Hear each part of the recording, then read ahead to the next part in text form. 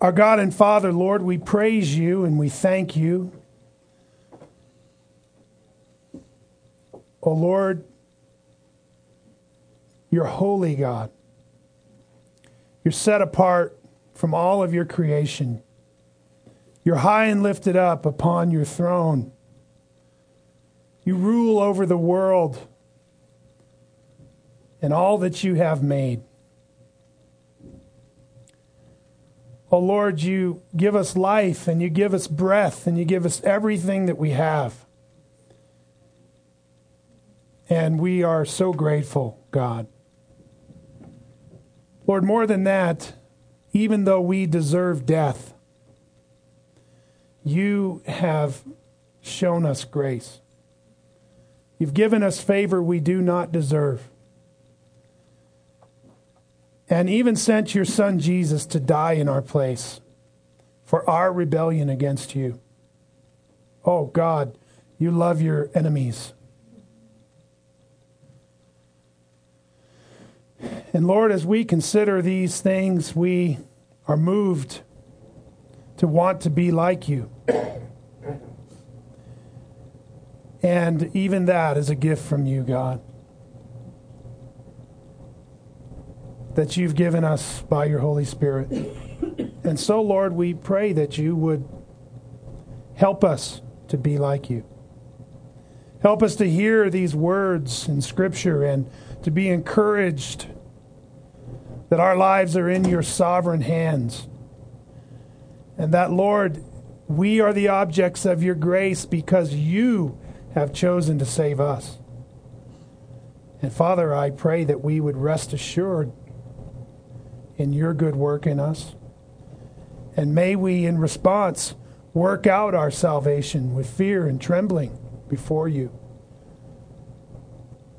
We thank you for the privilege that we have to gather in this place and to freely proclaim your word. We honor and we bless you because of Jesus' precious blood. Amen. Okay, so then, we're going to pick up at the bottom of page 102. And before we get started there, I just want to give you just a little bit of a review and kind of remind you of the context of 2 Thessalonians chapter 2 and what's going on. You recall that really this section of text is chapter 2, verse 1 through 17, which is the whole chapter. But there Paul is writing, this is like the main section of the letter, and he's writing to clarify some questions that they had in response to the letter of 1 Thessalonians that he wrote to them. They had some further questions about the day of the Lord and the rapture and the timing of those things. And Paul was writing to explain and remind them of things that he had told them previously and kind of give them some further insight as to the specific answer to their questions. And effectively, in the first part of chapter 2, they were struggling with the fact that somebody had written a letter or given a prophecy or something to the effect saying that the day of the Lord had already come, and that they were in this much affliction because the great tribulation of the end times had come upon them. Well, Paul writes to assure them that no, this is not the tribulation. Even though you're enduring much affliction, this is not quite what it's going to be like. But those things, that is, the day of the Lord, the coming of our Lord, and our being gathered to him, are not going to happen until the rebellion occurs and the man of lawlessness be revealed. Amen. Then, that time of tribulation, just like Jesus said, when you see the abomination of desolation, then you know there will be a time of tribulation such as not happened from the beginning of nations until that time. And that for the sake of the elect, those days will be cut short. And if you will, Paul goes on giving a description in this main section of the letter of what's going to happen when the Antichrist comes and the tremendous deception that he works.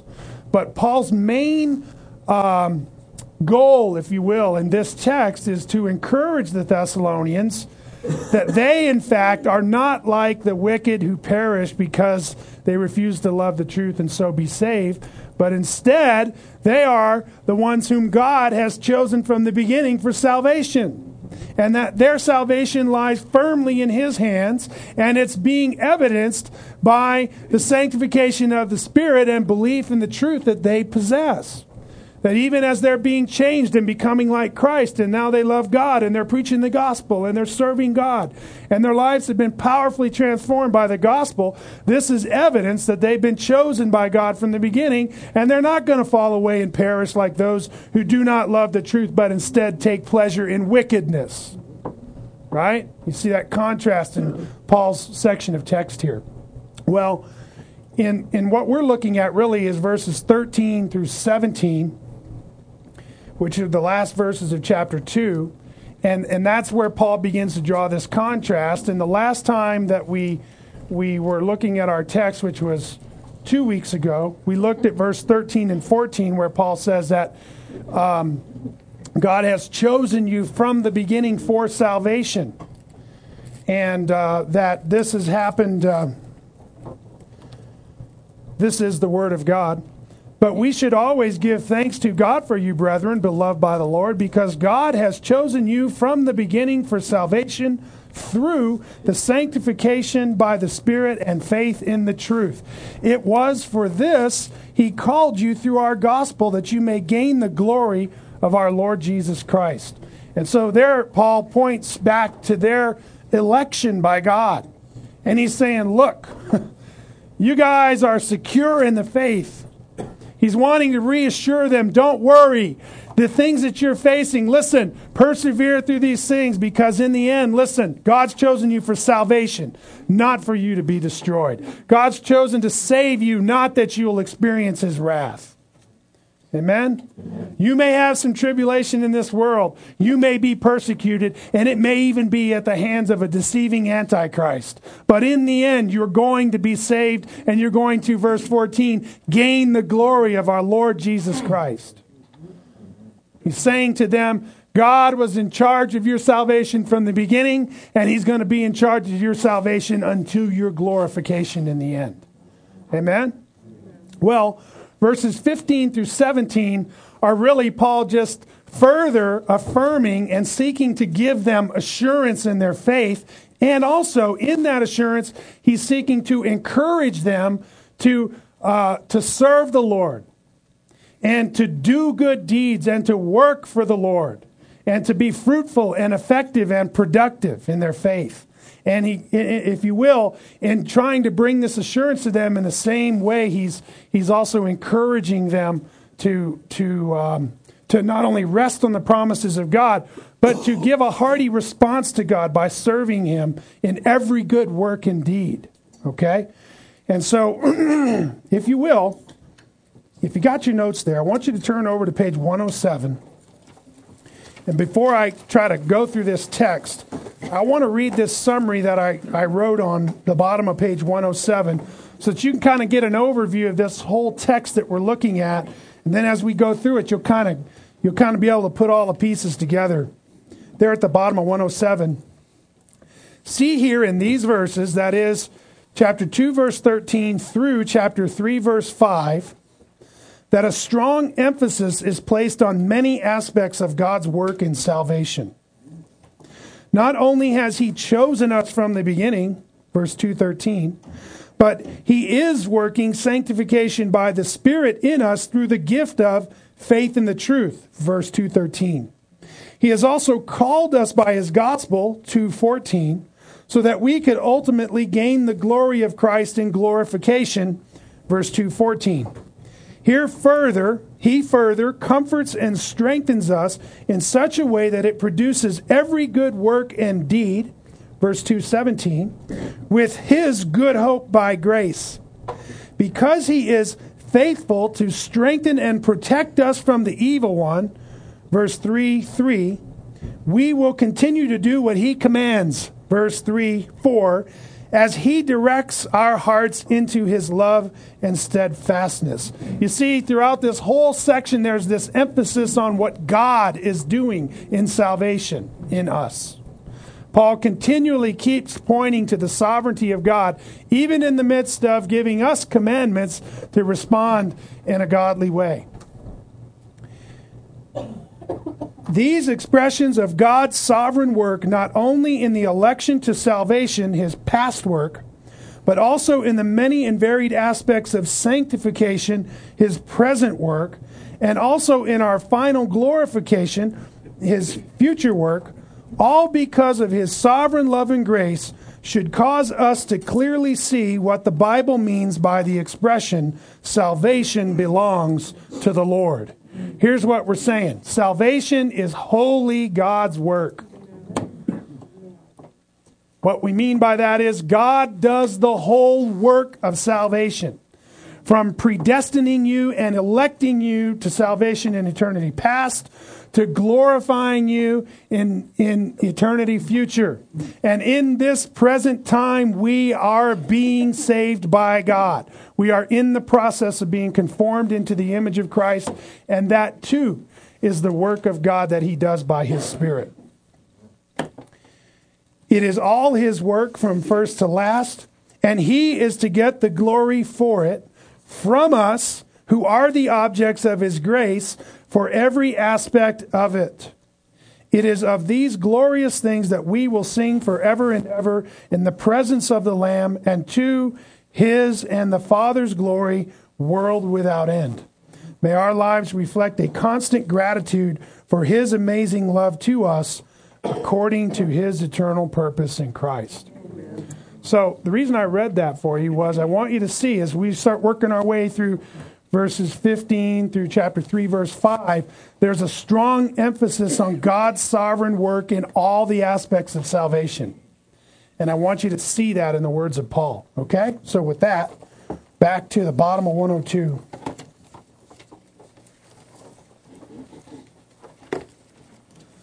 You remember that Paul is now giving them a contrast in verse 13 and 14 that they are the elect of God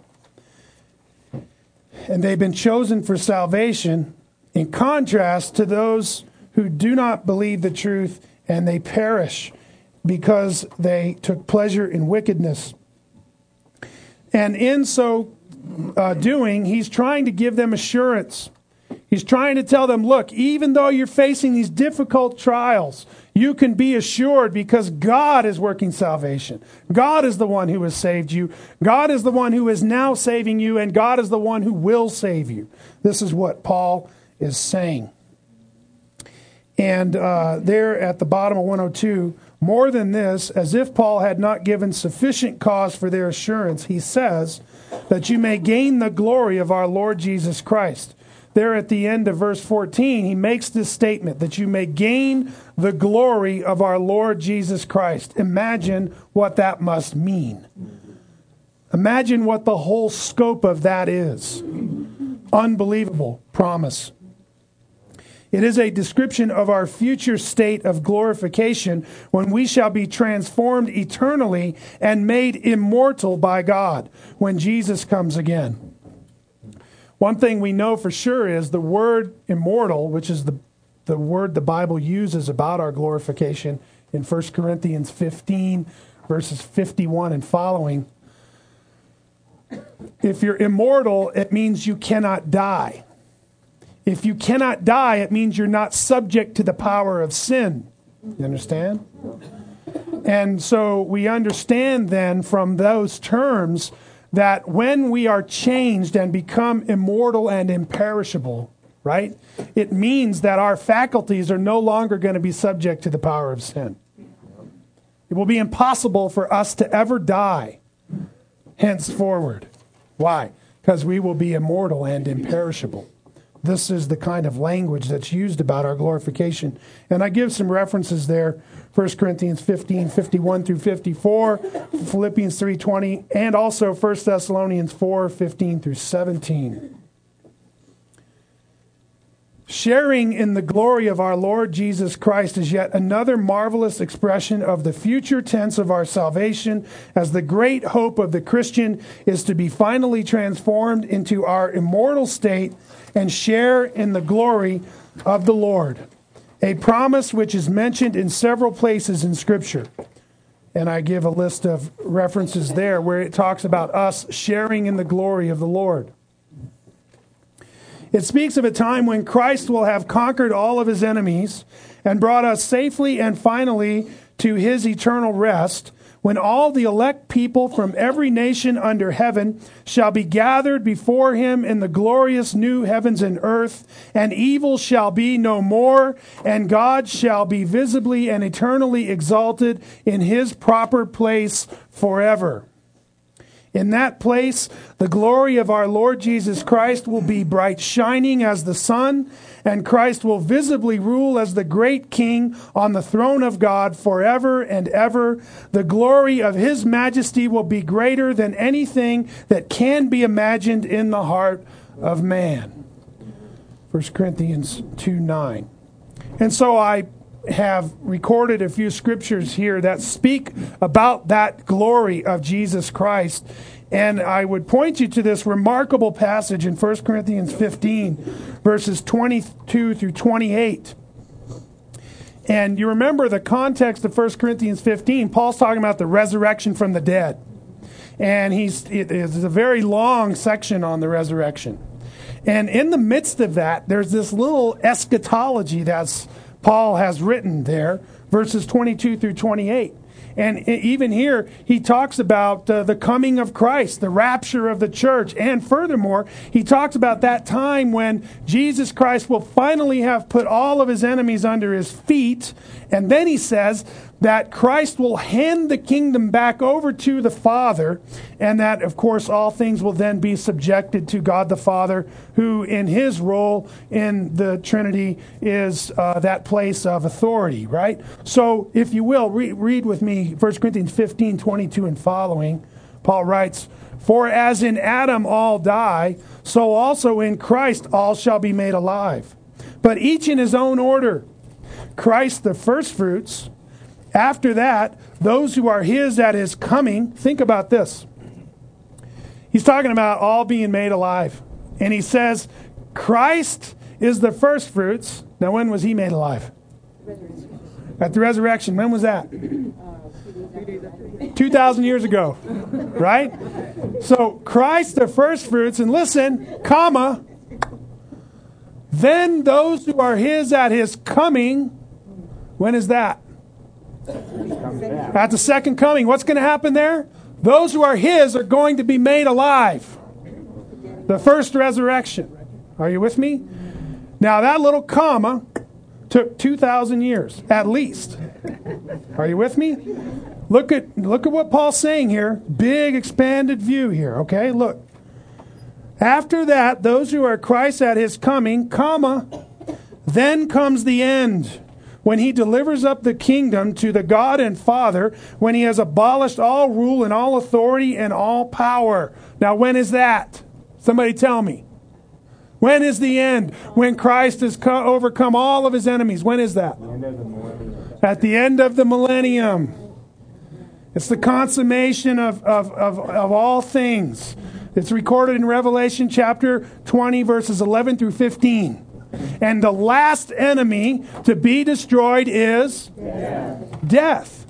When do we see death destroyed in the Bible? At the end of the millennium, at the great white throne judgment, death and hell are thrown into the lake of fire. The very next verses read, "And then I saw a new heavens and a new earth, for the old heavens and the old earth had passed away, and there was no longer any sea." Right? So, you see what Paul's doing here? Man, he just spanned in 2 verses all the way from the cross to the second coming of Christ at the first resurrection, all the way until the end of the millennial kingdom at the great white throne judgment when death is destroyed. You see that? Okay, he's going on. "For he must reign until he has put all his enemies under his feet. The last enemy that will be abolished is death. For he has put all things in subjection under his feet." But when he says all things are put in subjection, it is evident that he is accepted who put all things in subjection to him. And when all things are subjected to him, then the Son himself also will be subjected to the one who subjected all things to him, that God may be all in all. Okay? And here, Paul is talking about when we gain the glory of our Lord Jesus Christ. And we're made alive with him. And he's put all of his enemies under his feet. And we live in that world of joy and bliss forever where there's no more sin. And we are immortal and imperishable, having been raised from the dead. Amen? Revelation 21, verse 3 through 5 describes this. And I heard a loud voice from the throne saying, Behold, the tabernacle of God is among men, and he shall dwell among them, and they shall be his people, and God himself shall be among them, and he shall wipe away every tear from their eyes, and there shall no longer be any death, and there shall no longer be any mourning or crying or pain, for the first things have passed away.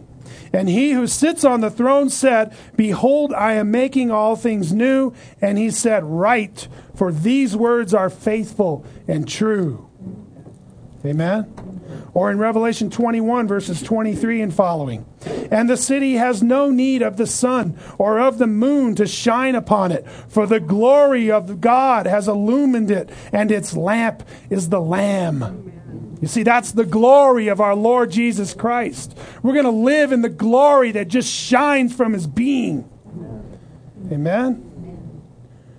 We're going to be given capacities to live in the very glory of God, which if we saw it now would do what? It'd kill us with its intensity. But in that place, the whole kingdom is lit by that glory. Amen? Amazing.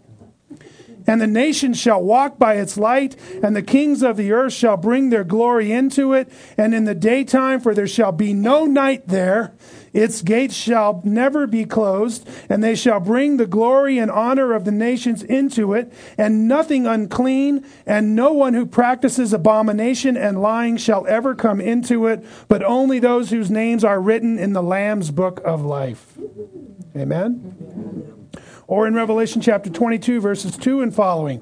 And there shall no longer be any curse, and the throne of God and of the Lamb shall be in it. And his bondservants shall serve him, and they shall see his face, and his name shall be on their foreheads. And there shall no longer be any night, and they shall not have need of a light of a lamp, nor the light of the sun, because the Lord God shall illumine them, and they shall reign forever and ever. Amen? Amen? Those are promises about us gaining the glory of our Lord Jesus Christ. That's what it looks like. That's how the Bible describes it. And we need to live in the light of it now. Are you with me?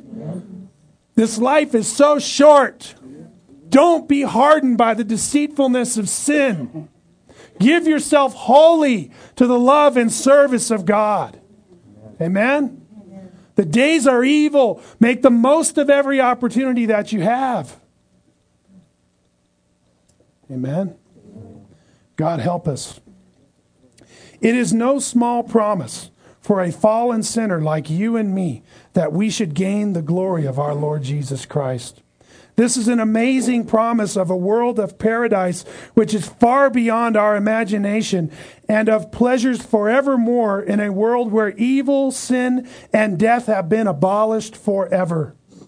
These things Paul writes to reassure the Thessalonians that they are indeed held tightly in the grip of the eternal God, in whom is their salvation, and on his promise to save they rested their hope. The Christian's hope shall never fail, for God will see to it that his promises to us are fulfilled. And this he will do very soon, for the end of all things is near. Do you believe it? I'm telling you, it's right around the corner. I celebrated my 44th birthday back on January 10th. And I look back on 44 years, and I'm telling you, it went like that.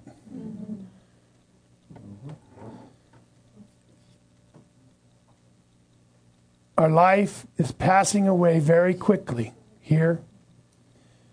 And night is coming when no man can work. You see, today is a new day. Today is a day to glorify God with our life. Today is a day to love God and love our neighbor as ourselves. Today is a day to hear the voice of the Lord. Today is a day to turn our back on sin and to live in the glory of God. Are you with me? Oh, Christian, these days are deceitful. They are deceptive days. And we need to serve God with our whole heart. Amen? It will not be long, and you will be standing before the throne of God in judgment. Are you with me? Amen.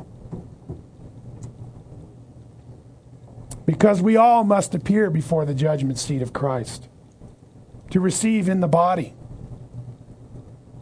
that assessment from the Lord. Amen? I don't know about you, but when I show up on that day, I don't want to be ashamed. Amen? God help us.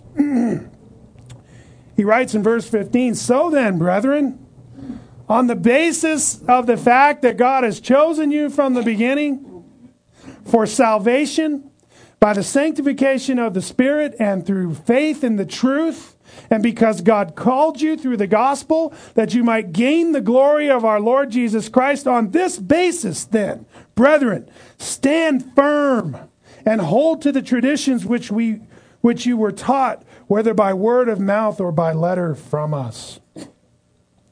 Paul now encourages them to stand firm in the afflictions they are facing and to hold to the traditions you were taught by the apostles, whether by word of mouth or by letter from us.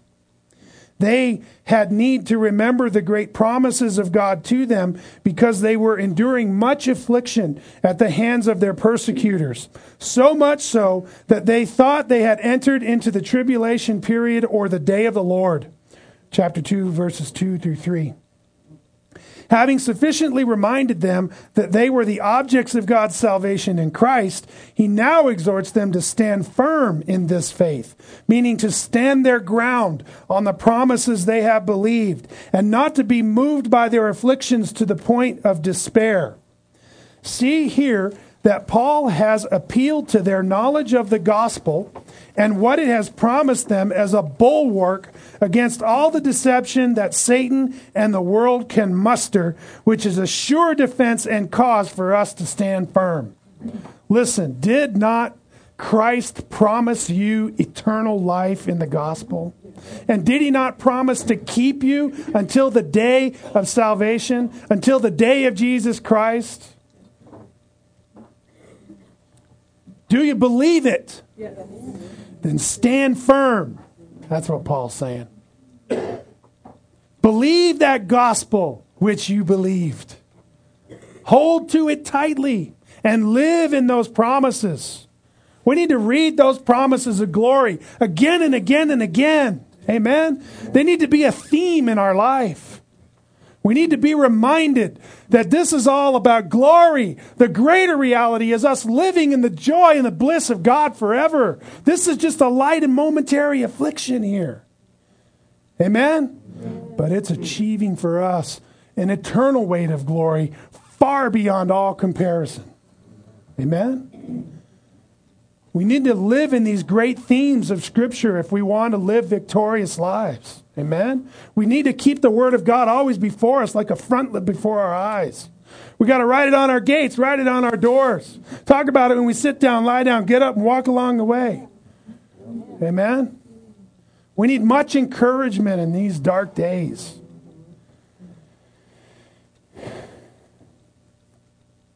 When he says, hold to the traditions which you were taught, he refers to the whole body of teachings and commandments which he delivered to them when he discipled them for that brief time of 3 to 4 weeks, and also which he delineated to them in the writing of the letters of 1st and 2nd Thessalonians.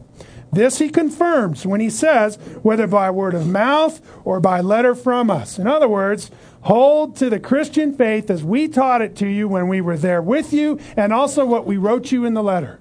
That's what he's saying, by hold to the traditions. As Paul had taught them in 1 Thessalonians 2:13, the message that they had received was the very word of God and not of men, lest it should be viewed as something that could be disregarded. The Christian message and the Holy Bible are in fact the very words of God, which have been manifested to us in the person of the Lord Jesus Christ and attested to by many powerful proofs, both by the hands of Jesus and the apostles, and are to be received as the very authoritative word of God, which is to be revered accordingly and swiftly obeyed, lest we should be taken away and held captive by sin and death with the world of unbelievers. Listen, this is the word of the living God. This isn't the words of men. This isn't optional. This isn't something we just disregard. Are you with me? These are the holy words of God. God has shown up in the person of Jesus, the living word. And he has attested to these words by the power and life of Jesus our Lord, and by the power that was lived out by his disciples and apostles. Are you with me? And we have a record of it all. These words of God are the very words of God, and this is how we are to receive them, just like the Thessalonians did. You might remember the strong exhortations that Paul gave them, seeking that they would live in a manner that glorifies God as his holy people. He wrote back in 1 Thessalonians 2, verses 11 and following. He said, just as you know how we were exhorting and encouraging and imploring each one of you as a father would his own children. For what, Paul? So that you may walk in a manner worthy of the God who calls you into his own kingdom and glory. And for this reason, we also constantly thank God that when you received from us the word of God's message, you accepted it not as the word of men, but for what it really is, the word of God, which also performs its work in you who believe. You see, here's what Paul was doing. He was constantly imploring. He was constantly exhorting and encouraging them to walk in a manner worthy of the Lord. Why? Because the message he brought was from God, and it was to be swiftly and fully obeyed. Amen? Paul wasn't preaching no mamby-pamby Christianity. Are you with me?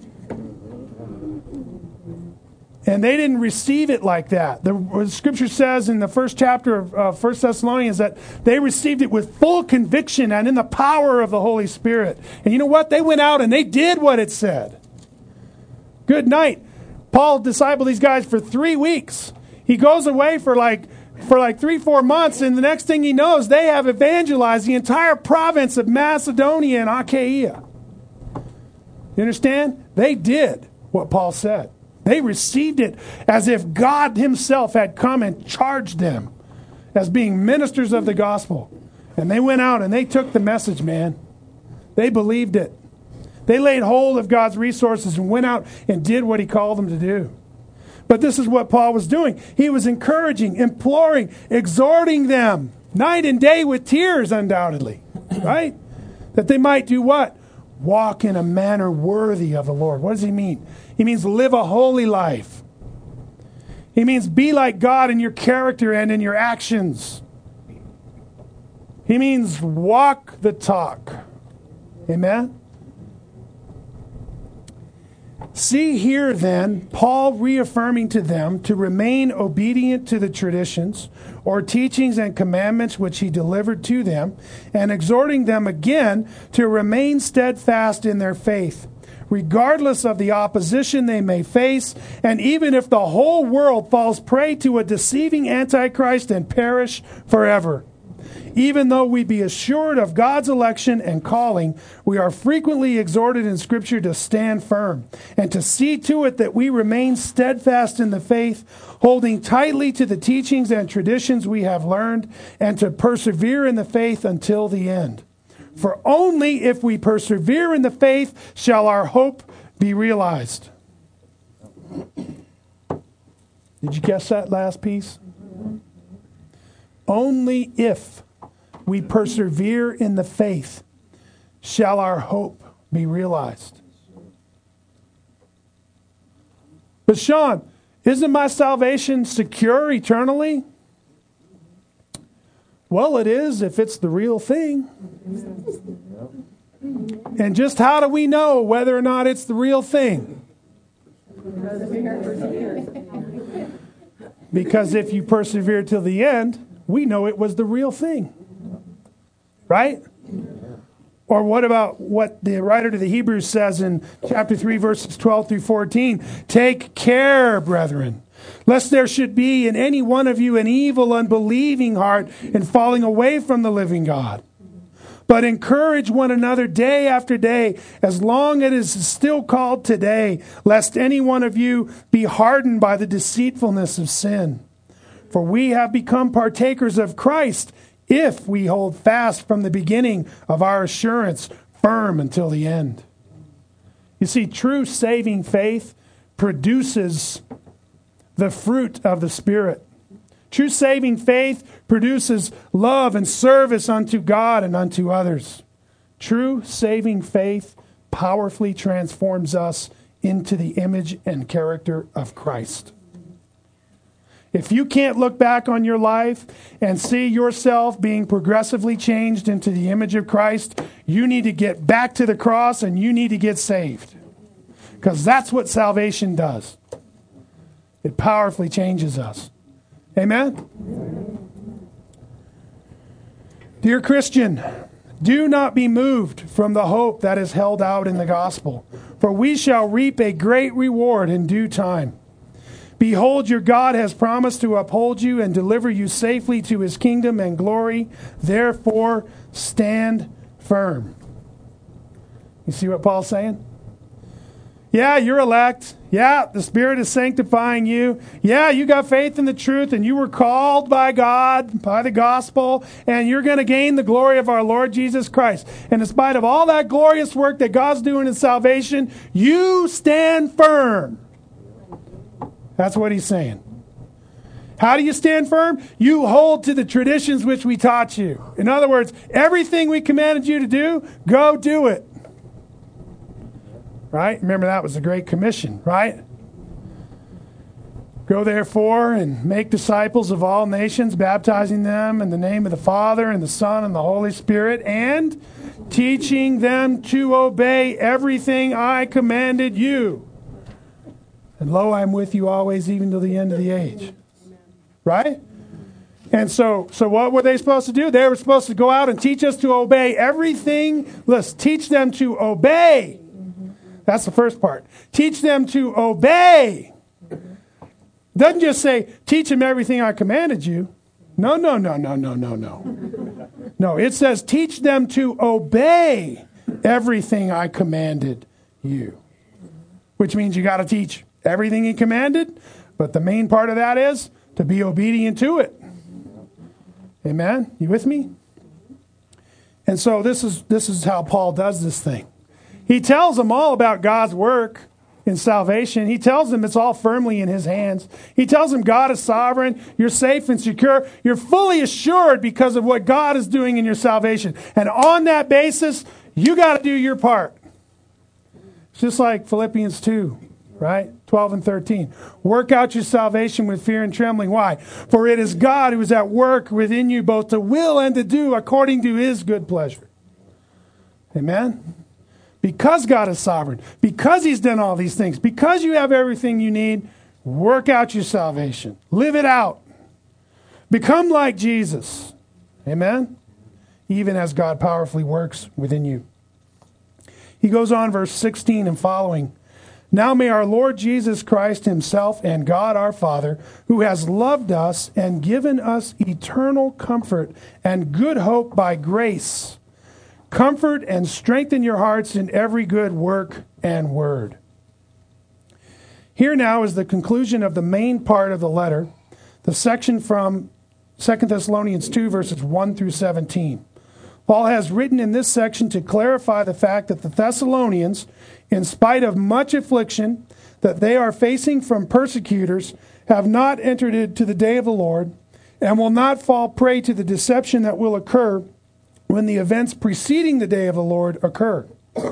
In contrast to those who will be deceived and fall prey to the Antichrist deception, the Thessalonians, like all true Christians, have been chosen by God from the beginning and are secure in their salvation because of God's great purpose in saving them, a fact clearly attested to by their ongoing sanctification by the Spirit and faith in the truth. Now, in these final words, seeking to give them further assurance, he explains that they are secure in their salvation because it is God who keeps them secure through the means of divine hope, comfort, and strength. Now pay attention here again. Now in verse 16, he's going to encourage them again to do their part, but he's going to do it by telling them that God is sovereign in their perseverance. Okay? As verses 15 through 17 are clearly connected to verses 13 and 14, Paul's aim becomes rather vivid. He aims to assure these afflicted Thessalonians that their salvation lies firmly in the grip of the Lord Jesus Christ himself and God our Father, who being the great authors of our faith have loved us and given us eternal comfort and good hope by grace. Notice how Paul looks to the Lord Jesus Christ himself and God our Father as the ones who have saved us by the gifts they have given us, which he describes as eternal comfort and good hope by grace. Here, salvation is connected to Christ and God personally, as Paul makes a pointed expression of this fact when he says himself and God. He says the Lord Jesus Christ himself. Why does he say that? Because he wants to bring this element of God's nature to bear upon what he's saying. What element? That he is personal. God is personal. Listen, when you study the attributes of God, one of the attributes of God is personal. What does that mean? It means he's a person. He relates to individuals personally. He's a relating being. Okay? This is what Paul is saying. May the Lord Jesus Christ himself, right? And God our Father, who's given us eternal comfort and good hope by grace. There's a personal aspect to what he's saying. Our salvation is not just some things that has been randomly offered up and made available to everyone who happens to come along and stumble onto the knowledge of it and believe, but it is firmly anchored in a personal election by God, which has been firmly established by the all-sufficient atonement of our Lord Jesus Christ and applied to us by the Spirit through faith, and in these verses will be seen through to its end by the keeping power of Christ himself and God, in whom we have set our hope. Here's what Paul's saying. God has given us eternal comfort and good hope by grace. And it's through these things that he's going to strengthen us himself to endure through the end. That's what Paul's saying. Your perseverance, he's saying, the strength that strengthens you to persevere, that has come from the eternal comfort and good hope by grace that God has given us, come from him personally to you. That's what Paul's saying.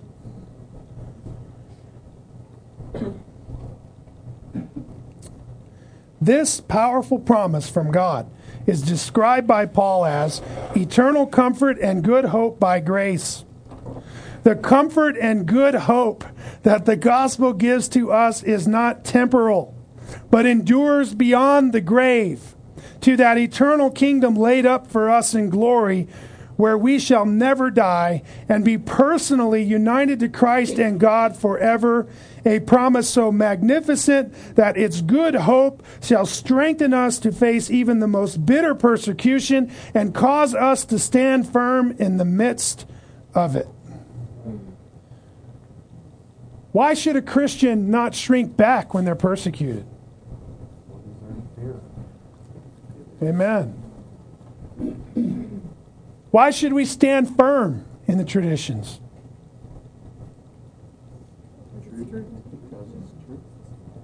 Not only is it true, it's true, right? But we have good hope.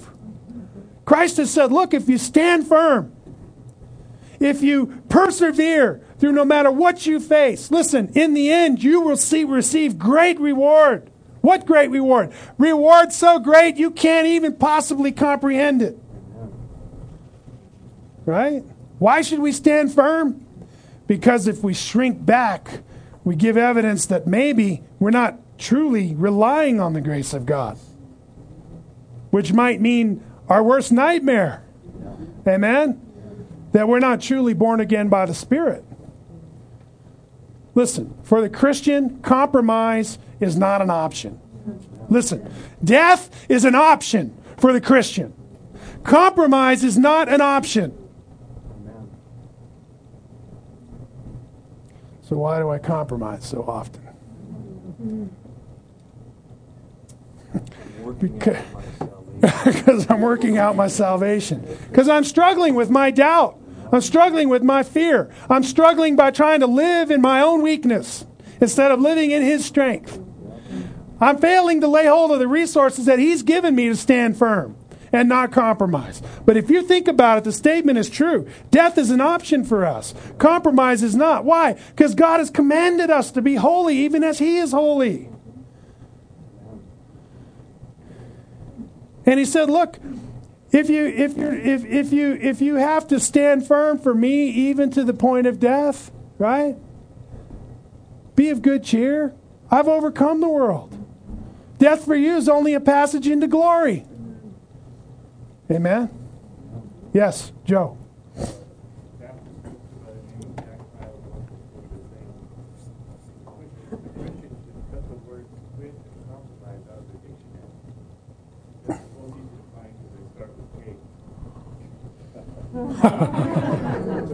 Well, we can send him back to kindergarten.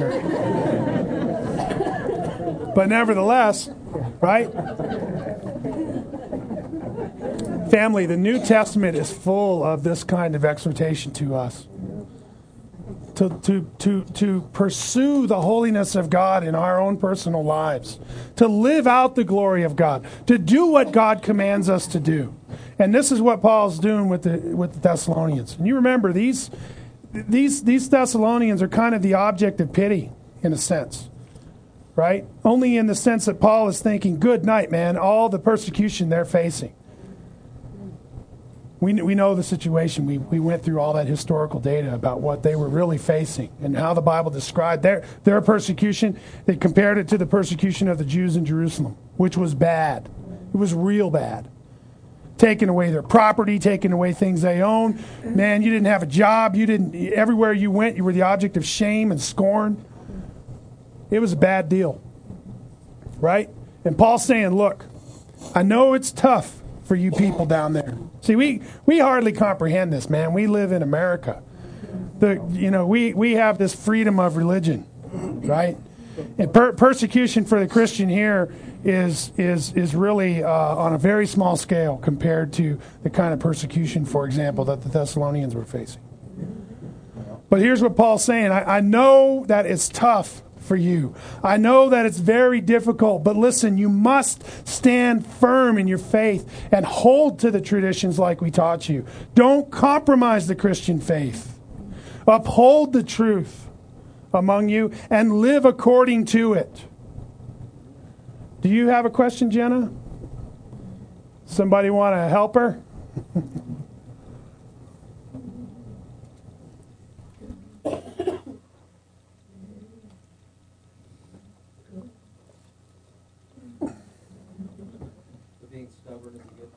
Being stubborn is a good thing if you're being stubborn for Christ. You go, girl.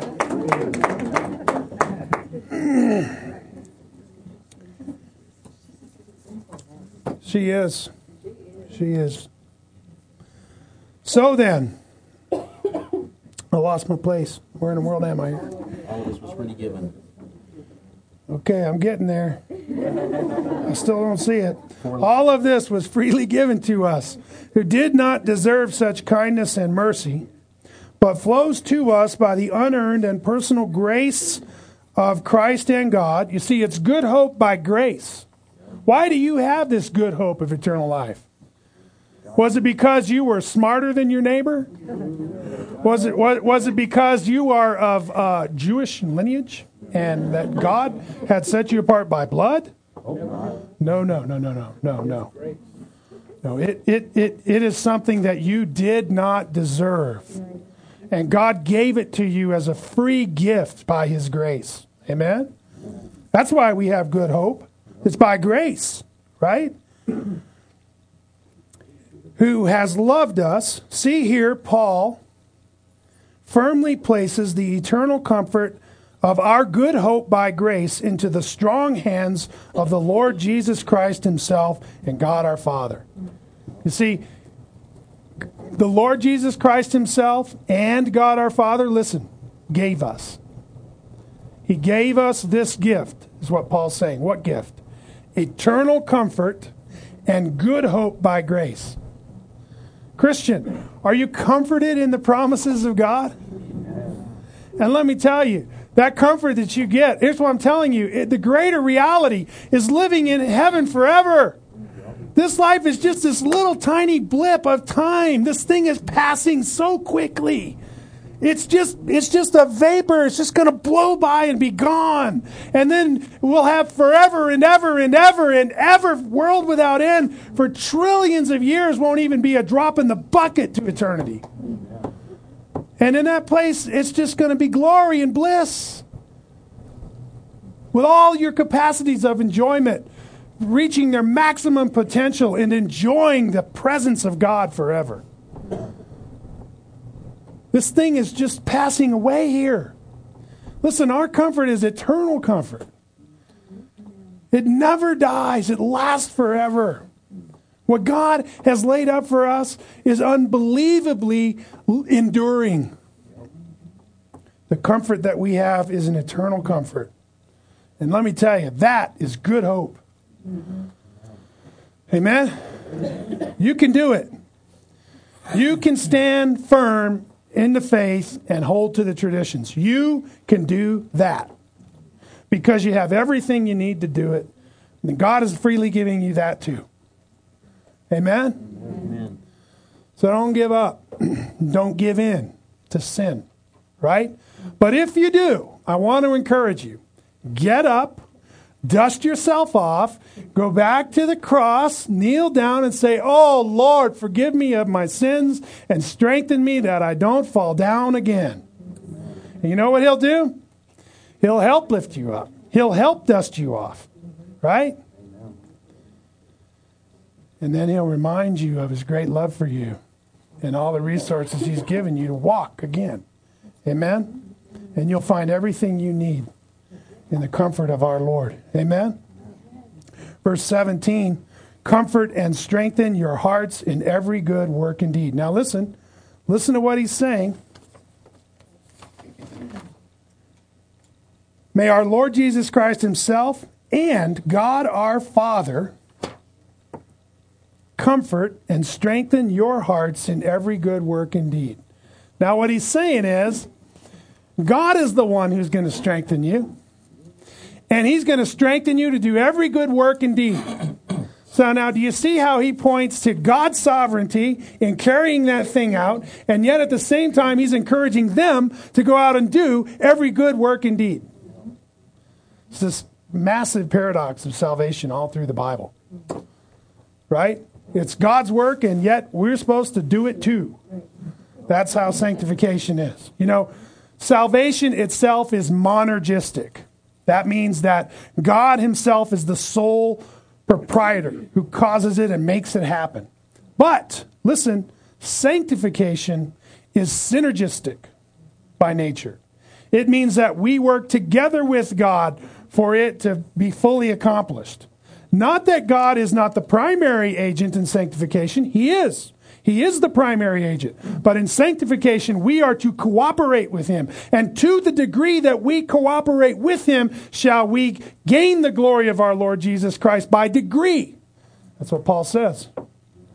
He says that if you suffer with Him, you shall also share in His glory. And of course, this is throughout the New Testament, this idea, right? We are serving a master, and He has promised a reward for our faithfulness and our service. Amen? And when we get judged before the judgment seat of Christ, this is exactly what's going to happen. He's going to dole out to us eternal reward. Based on what? Based on the deeds done within the body. You can go read the passage, 1 Corinthians 3. Right? I mean, we know for sure we're not going to stand before the judgment seat of Christ and be judged for our sins. Right? Why? Because Jesus Christ was judged for our sins on the cross. He bore our sins in his body on the tree. He paid the penalty of death for our sins. Our sins have been washed away. Our guilt has been removed. Right? Propitiation, expiation. Right? So what are we going to be judged for? Well, we're going to be judged for how well we serve the Lord. You know, and some people, it's like wood, hay, and stubble. There ain't nothing left except to escape through the flames. Right? But for others, it's gold and jewels and precious stones, which, you know, those things last forever is the idea. And you get this glorious reward from God. Jesus says, then the righteous will shine like the glory of the sun in the kingdom of their Father. I'm convinced that it's the glory of God that will emanate from our being, that we will be given by degree at that judgment.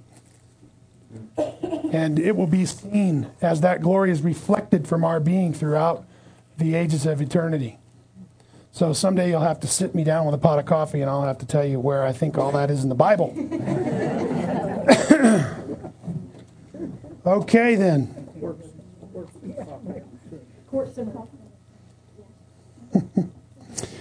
Comfort and strengthen your hearts in every good work and deed. Now in this benediction meant to give assurance, Paul even ascribes the very good work we do and the word we speak to the motivating power of God at work within us. This is clear by the fact that he is wishing that God will comfort and strengthen your hearts. He does not ascribe our perseverance in every good work and deed to our ability to carry them out, but rather even this aspect of our salvation we call perseverance, he ascribes aptly to both Christ and God. If the Thessalonians are to endure through the trials and snares of Christian life in a fallen and evil age and live productive and fruitful lives in every good work and word, it will be by the comfort and strength that God gives to our hearts to encourage us. See here the final perseverance and good works of the saints are ascribed to God, and he is to get the glory for it, and we are not to boast in them. Yet even in this work of God, in our perseverance, we see that the Christian life is one that is characterized by good work and word. The Christian is to be busy doing the work of the Master and doing it the Master's way. For we have been bought with a price and are charged with a great work in the world. This great commission of our Lord was given to all of his disciples, even to the end of the age henceforth, and includes both our good work and word to carry out. And there I have the Great Commission, which I quoted for you a few minutes ago. And let us therefore be encouraged in every good work and word to stand firm in the faith by God's eternal comfort and good hope by grace, that we may glorify our Lord in our life, and if he so choose, even in our death, at the hands of those who hate both Christ and his gospel. I pray that this section of 2 Thessalonians is a tremendous encouragement for you today to respond to God's rich promises in a way that glorifies him and maximizes your joy. Shall we pray? Our Father God, we praise you, Lord. We worship you and we rejoice in the promises that you have given us. Lord, we see so clearly in your word that salvation belongs to you and that you have made us the objects of your saving love and grace. And that, Lord, you've given us so many good promises, so much comfort and good hope. God, strengthen us in our faith that we might walk in a manner worthy of you for calling us into your kingdom and glory. Be glorified in our lives, O God. Strengthen us, I pray, in this dark and desperate day in which we live, to be witnesses of you wherever we go, and that our lives may reflect the holiness and glory of your character. Help us, God, to set our minds on things above. Help us to continually add to our faith all of your glorious virtue. In Jesus' name we pray. Amen.